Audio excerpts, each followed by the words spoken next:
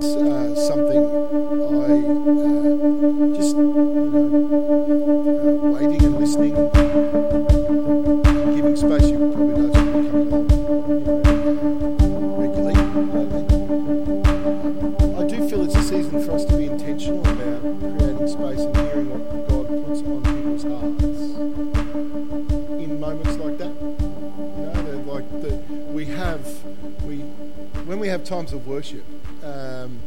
It's less, to me, I feel like it's less important about what God wants us to say, but what God wants to do in people. God always has an intent and purpose, and sometimes, and particularly we live in a time where I think we're blessed in often our worship, perhaps in other seasons or in other sort of streams of the church, where we understand there's an experiential, some might use the word, there's an existential thing going on that's bigger than ourselves. We're open to that. The danger of that is we think that it's all about just getting a buzz on Sunday morning, and it's just so much more important than that. And that is a caricature of perhaps the Pentecostal church or charismatic or contemporary church that, they're just all touchy-feely. You've heard, those happy-clappy songs, those touchy-feely songs. Well, actually, sometimes that's a fair critique. We can be like that. If we think that coming along and a good time in worship is just so we get a bit of a buzz. God wants to do something in people's lives. So coming into those moments and just maybe dwelling for a moment and expecting that God's going to work through each other. This platform's important. This pulpit's important. The microphone's important. Not everyone gets to hold it. There's a reason. There's a sort of what's the word? There's kind of a criteria. There's some reasons why people are holding it. But that, not for a moment, says that we as a church think that that's the sum total of where God's going to speak to. So creating a space and time and an expectation. And here's the thing that really will transform us. And actually, I think I'm speaking to something that my experience of Cornerstone has always been true. If you turn up Sunday by Sunday expecting God's going to use you to do something for someone else, wow, there's a church I want to be a part of. 100 or however many people turning up, walking in the door saying, I'm expecting at some stage there's probably going to be a prompting for me to say something or do something that's going to speak into someone's life, that's going to leave them more encouraged, more affirmed, stronger, full of faith, whatever it is. Who wants to be surrounded by that 100 people? If you turn up each week and think, gee, I hope the worship leader I like is the one that's on today, or I hope the preacher I like is on today, or he preaches from the message I like, and because then it'll be a good morning for me. Now we're in trouble. You're in trouble because you're probably going to be disappointed. I'll be okay because I'm not expecting that. We're going to bring the word. Our worship leaders, I'm not going to have them. It's not fair for them to work under that expectation of everyone else. You're going to be disappointed. Huh? You turn up prepared to what's God going to use me? How's God going to use me to bless others? There's a church I'm going to be part of. And so, hence, we want to kind of give space for that. We can do that, in those kind of moments. We're not going to do that every week, but I feel like that's what being the church is about. I'm seeing some nods, so I'm affirmed. We'll do that if I keep doing that and there's just complete silence. Or the same people saying the same things, because we're not there. But good, okay, that's it. We'll close in prayer and we'll go home. Beatrice brought the word. I just did a bit of it. That was great. Thank you. Isn't it good? I mean, it's good to hear who is in. I have said hello to Beatrice. I'm aware of Beatrice. But now I feel like I know Beatrice. I know there's like a target for my prayers when I'm praying about Beatrice. I've got some specifics. Do you remember Joy's, again, that statement Joy made about the prayer? What is it? I don't remember it. It was good though. The targeted prayers. She talked about a cannon, and on the side of the cannon, effective when aimed well. It had a little on the side of a gun, and she said prayers like that, they're more effective when aimed well. And so when we know each other, don't you feel like you can just target your prayers a little bit more? Which is not to say God doesn't respond to the prayers that are the sort of big open where we're praying into something we're not aware of. But it's good. Okay, I shall be, as we go along, doing some editing of what I will. So if this feels like, if this feels like there's about 10 minutes missing there that doesn't make sense, you're probably right. because we want to finish doing another thing together at the end, which is having communion together. So as awesome, as brilliant I think I am as a preacher and how good this is, we want to make sure we've got time for doing what we need to do together. So we have been doing this series called Sent. His work, your world. In brackets, we know it's his world too, but the idea of what we're leaning into and exploring is the truth, the big truth, that God is up to something in the world. He's got a mission, he's got a purpose. He is reconciling all things back to himself. He is restoring and redeeming and renewing the relationship that God has that we see clearly in Genesis, where he creates this world where humanity is in perfect relationship with him, humanity is in perfect relationship with each other, and humanity is in perfect relationship with the environment, with the created world. Well, it's not like that now.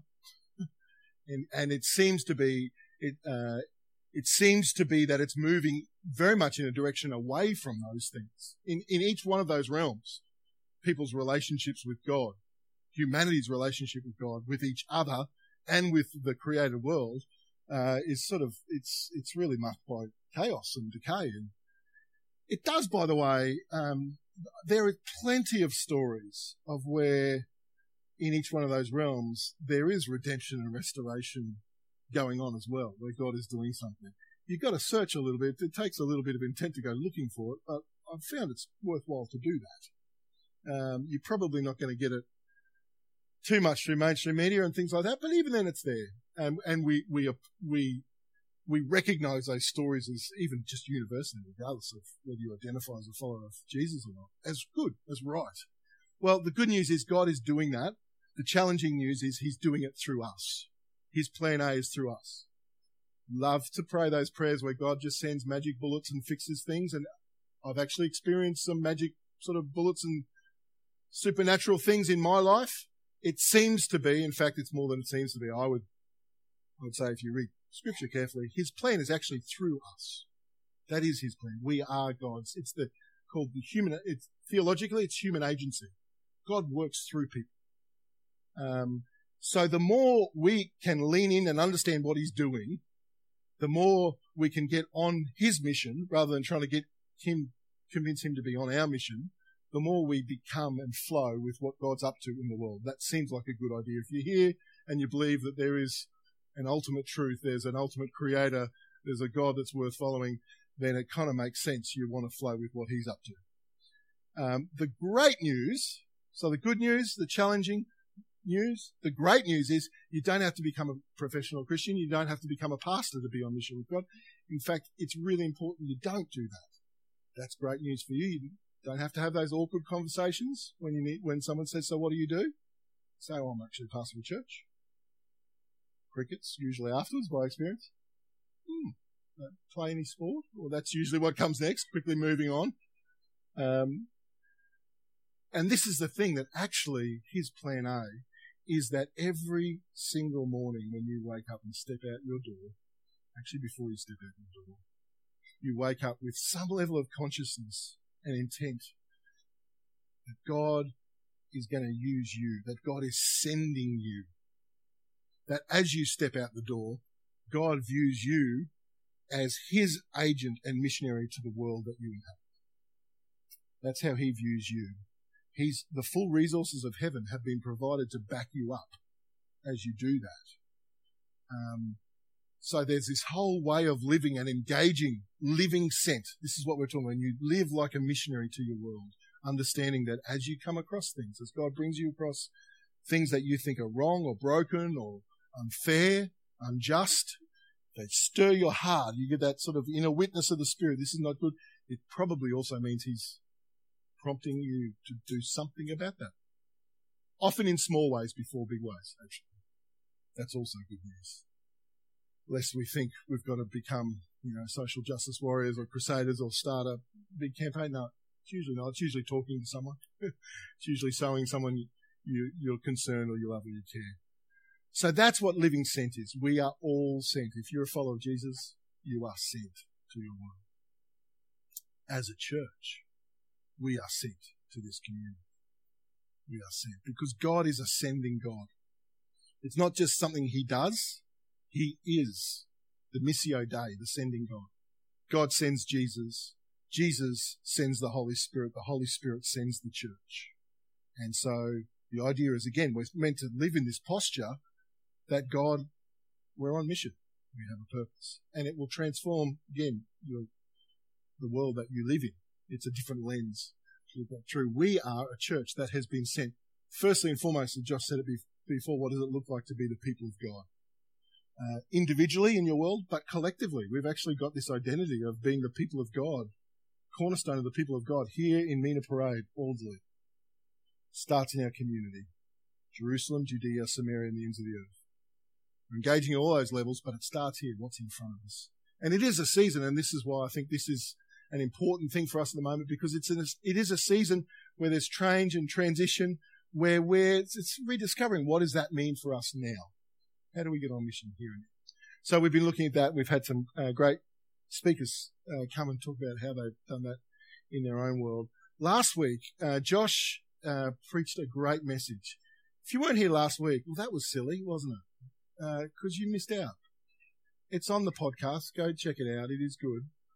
In all seriousness, again, it's this expectation thing.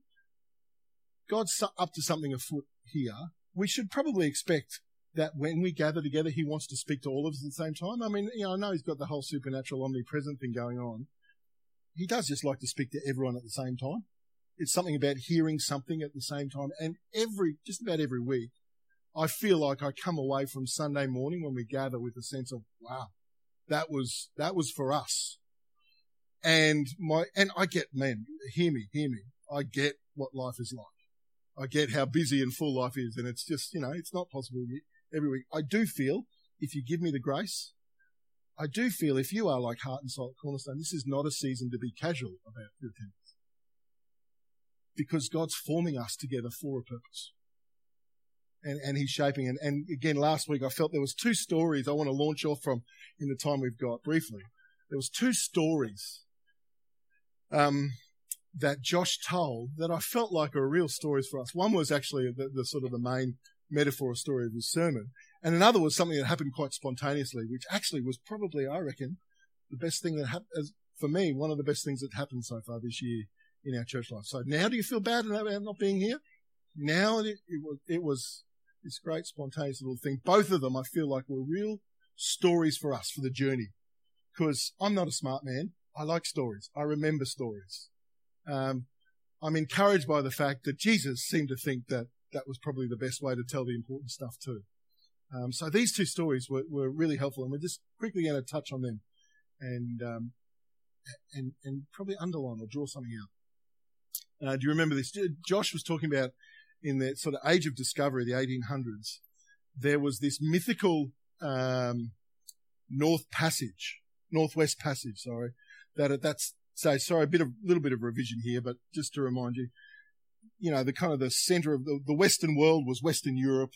The expanding New World was in the Americas and then actually in Asia, South Pacific. And so previously the way to get there from Western Europe was down underneath, long journey, underneath the Americas and into the Southern Pacific.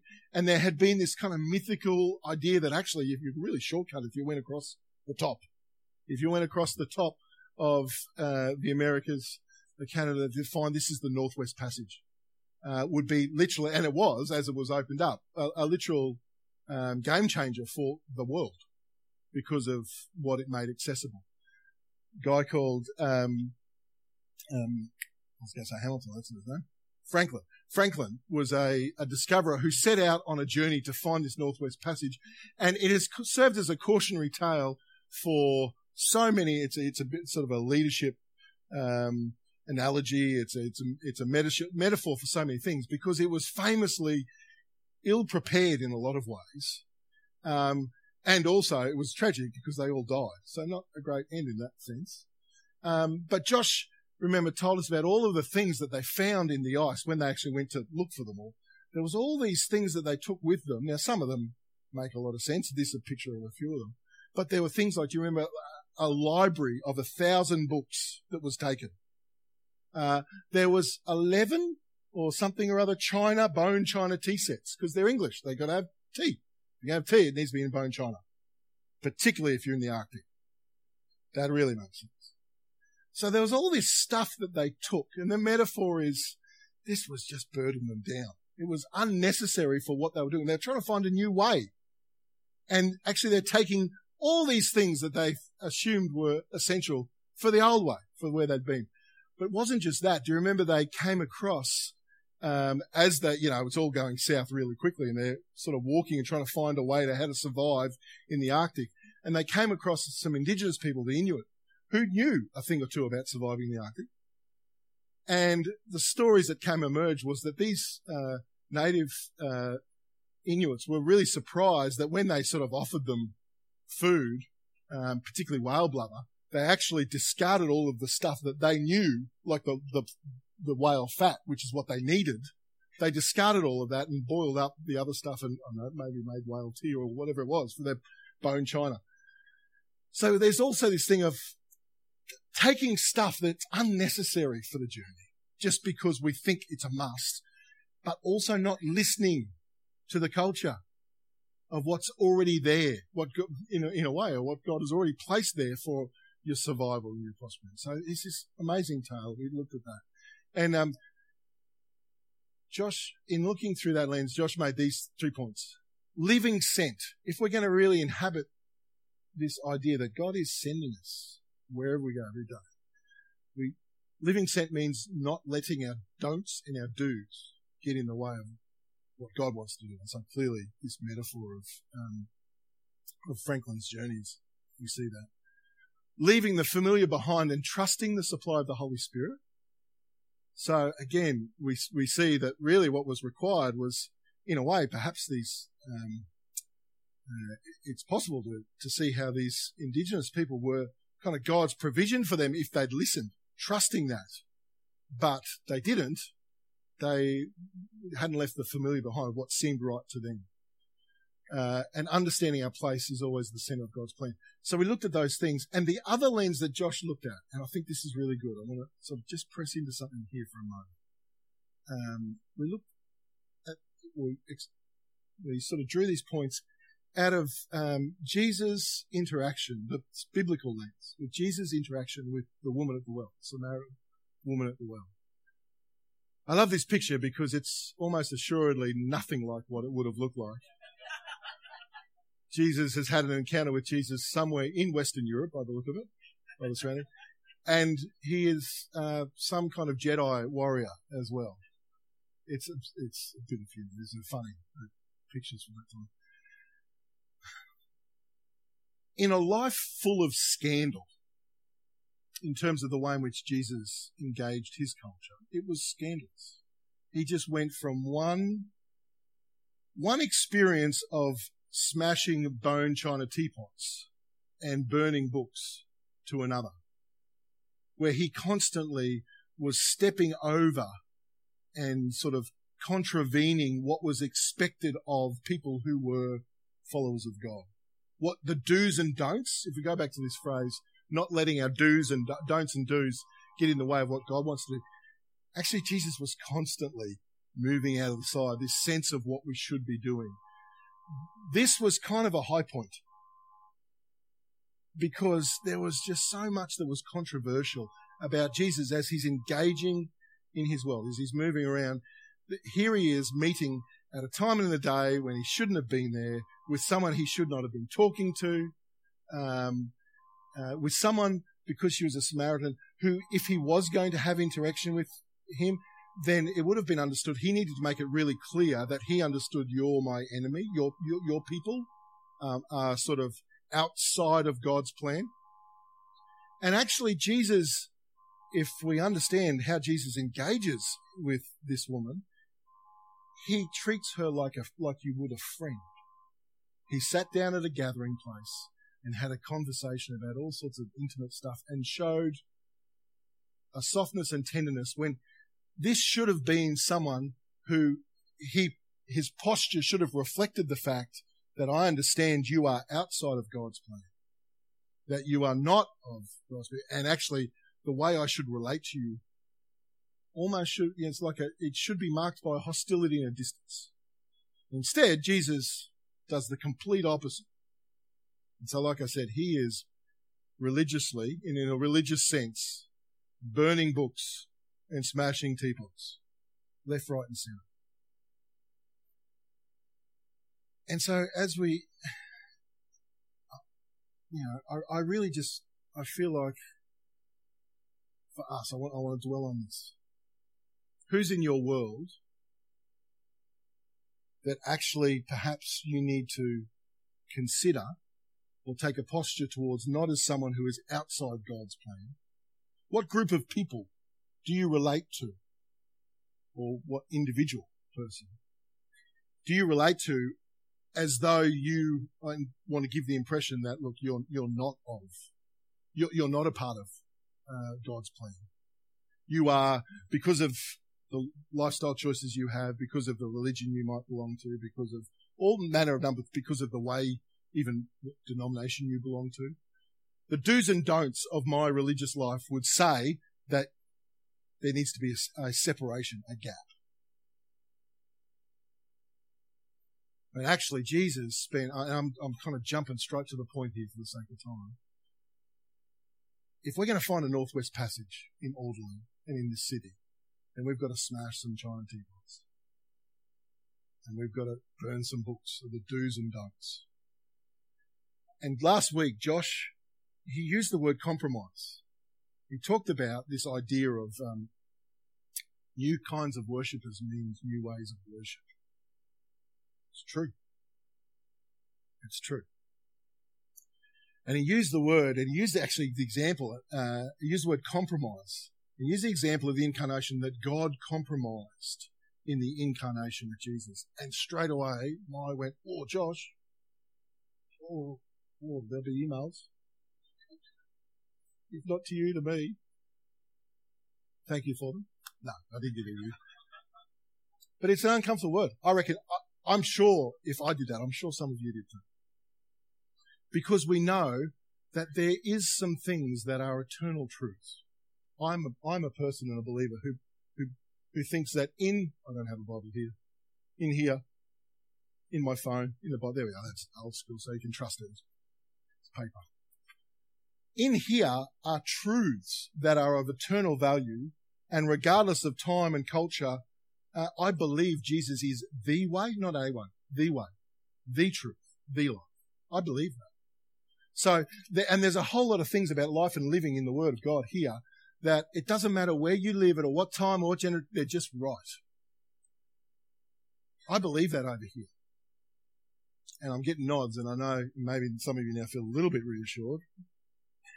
But I also absolutely believe, and I wonder if you believe, that actually there is such a thing as compromising, not in terms of less than a standard, but in terms of finding an agreement and a way forward. The way in which Jesus compromised his position as absolute, his absolute divinity as the Son of God. Philippians says that he thought that was, Philippians 2 said, your attitude should be the same as Christ Jesus, who thought that equality with God was not something that he should hold on to, but instead humbled himself. There's a compromise. He came and lived and dirtied himself and found himself in places, in fact, chose to present himself in places like a well in a place with a woman at a time of day, with someone with such a background, that his reputation was absolutely compromised. You ever thought about that? The reputation of God was compromised. And he was happy to do it. Think about that for a moment. He chose to do that.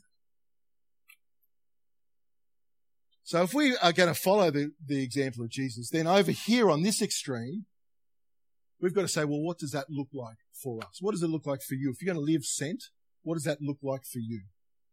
And then we've got to hold these two things together and live in here. And actually, that sucks. That's really hard. Even in my life, I'm not super old, but even in my lifetime, I feel like I remember a time where it seemed easier.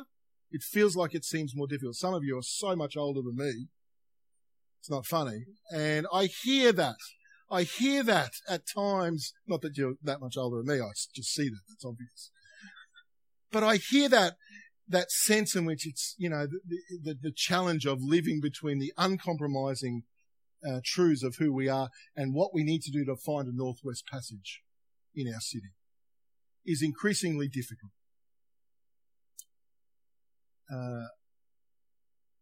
But that's where we choose to be. That's where Jesus chooses to be.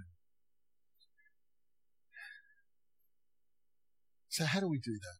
How do we negotiate that? Like, again, what's Jesus, if Jesus is sending us into that place, he's sending us into this difficult world, is he helping us out here at all?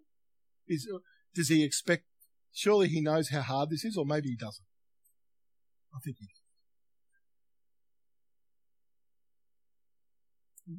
Leaving the familiar behind and trusting the supply of the Holy Spirit. Trusting the supply of the Holy Spirit. This is why I'm a Pentecostal. Not in, I had a conversation with someone this week. Most of the times when people use the word Pentecostal, they're actually talking about culture. They're talking about a worship style. They're not really talking about a deep theology or conviction about what it makes a Pentecostal. Most of it's just about styles of worship. Not that I could care less about that, but there's no deep conviction there. That's just a method, a way.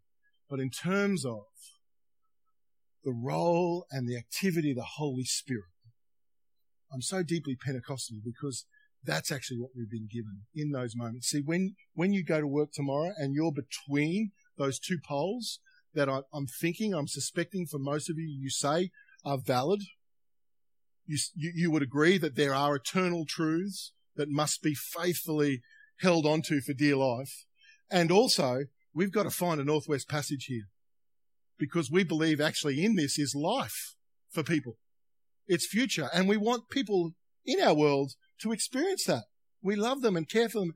So we've got to find a way to communicate that. And our bone china tea sets don't seem to be cutting it anymore.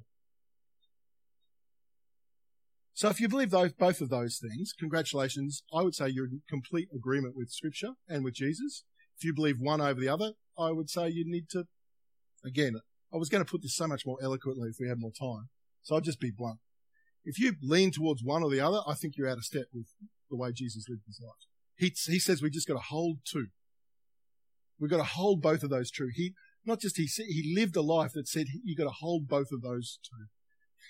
He spent the 3 years on earth with his reputation before the most religious people in tatters.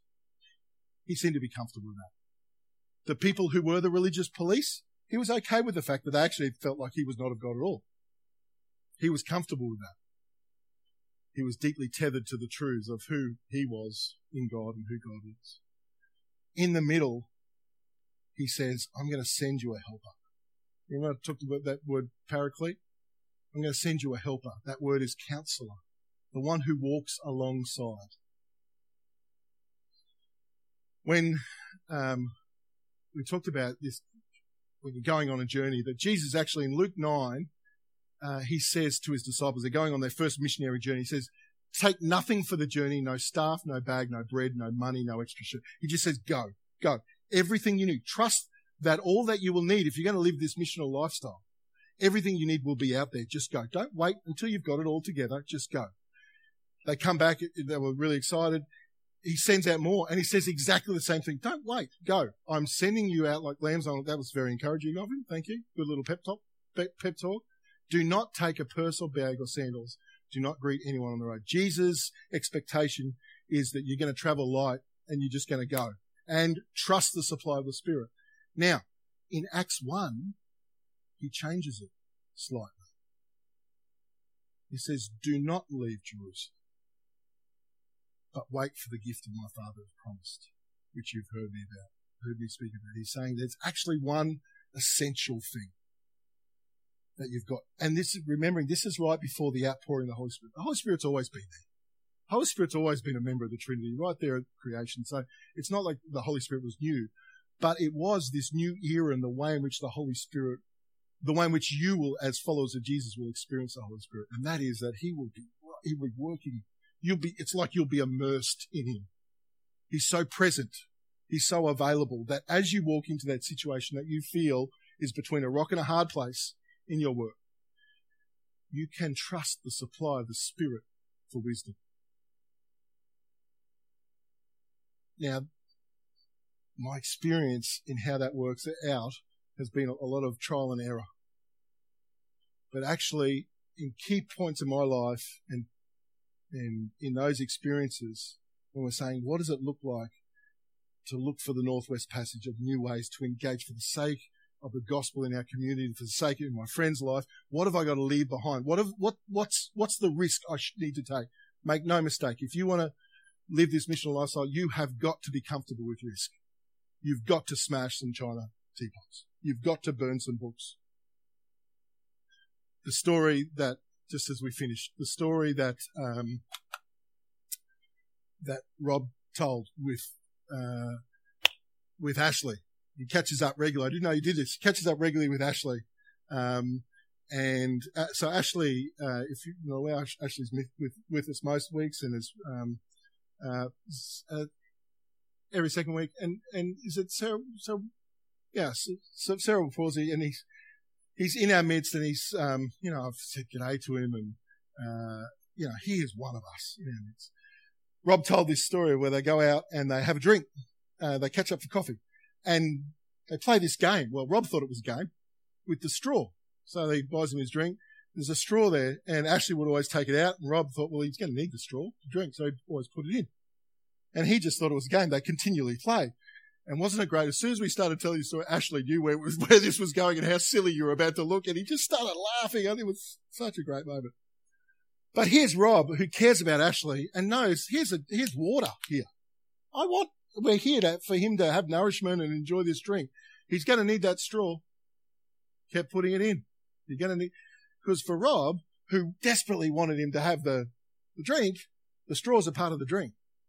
When he actually went and had sort of said, something funny's going on with one of Ashley's carer, the carer said, actually, he doesn't use a straw. He doesn't need the straw. The straw's getting in the way of him getting the drink.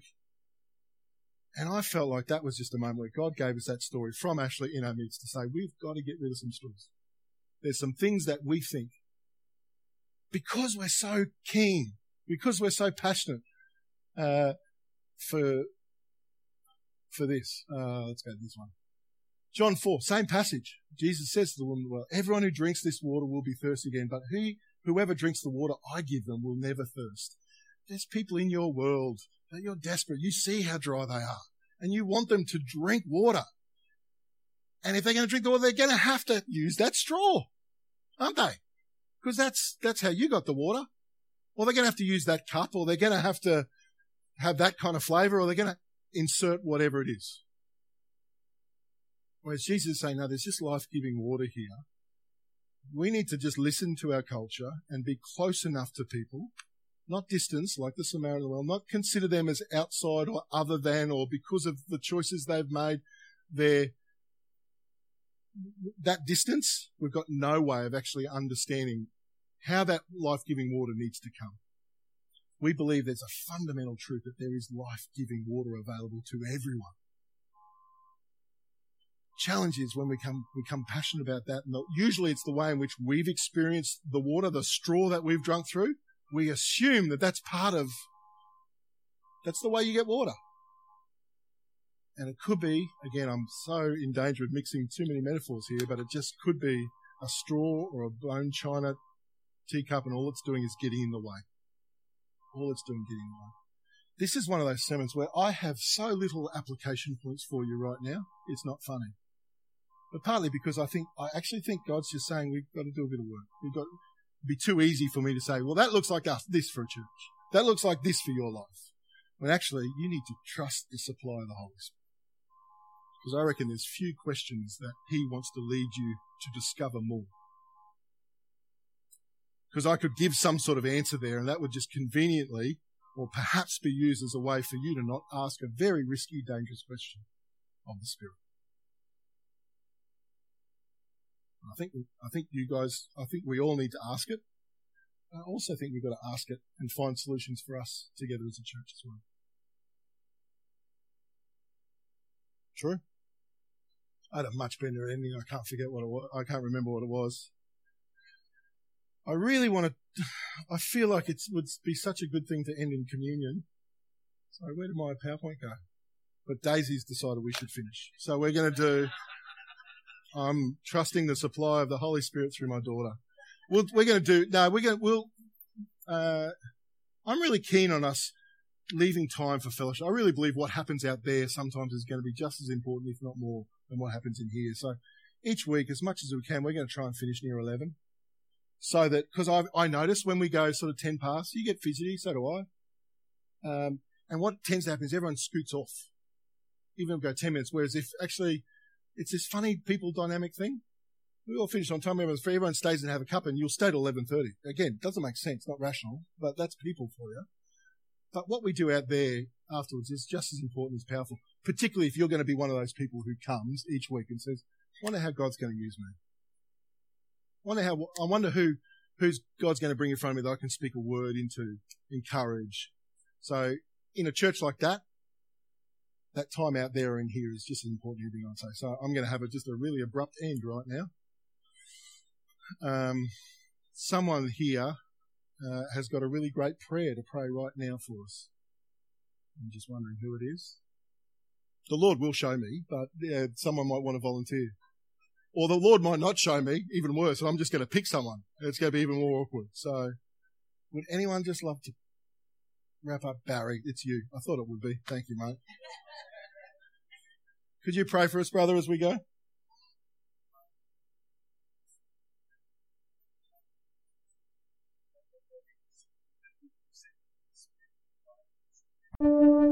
This was produced by Cornerstone Christian Resources. It is deemed copyright and may be used by permission. For further information about Cornerstone